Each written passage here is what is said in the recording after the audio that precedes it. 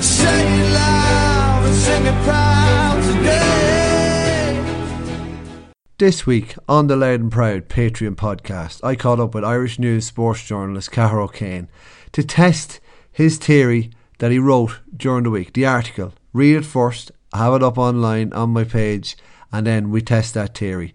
He talks about binning or eBaying your son's or your own PlayStation 5 in order to create the perfect footballer, such as Brian Fenton and Jack McCaffrey. If you want to know how the theory works or what Cahair's thinking, tune in, sign up and listen to the Loud and Proud Patreon podcast. Help that general fitness and well-being is a big thing that the GA does. And you say about Colm Kills there, and trying to manufacture ways for children especially to be active and give them things to do, give them a wee bit of, because obviously everybody's lacking a bit of structure at the minute. Like if I keep going to the cupboard and eating timeouts the way that I'm been doing for the last year, I'll be about 6 stone heavier by the time we get back to work. Say it loud and sing it proud.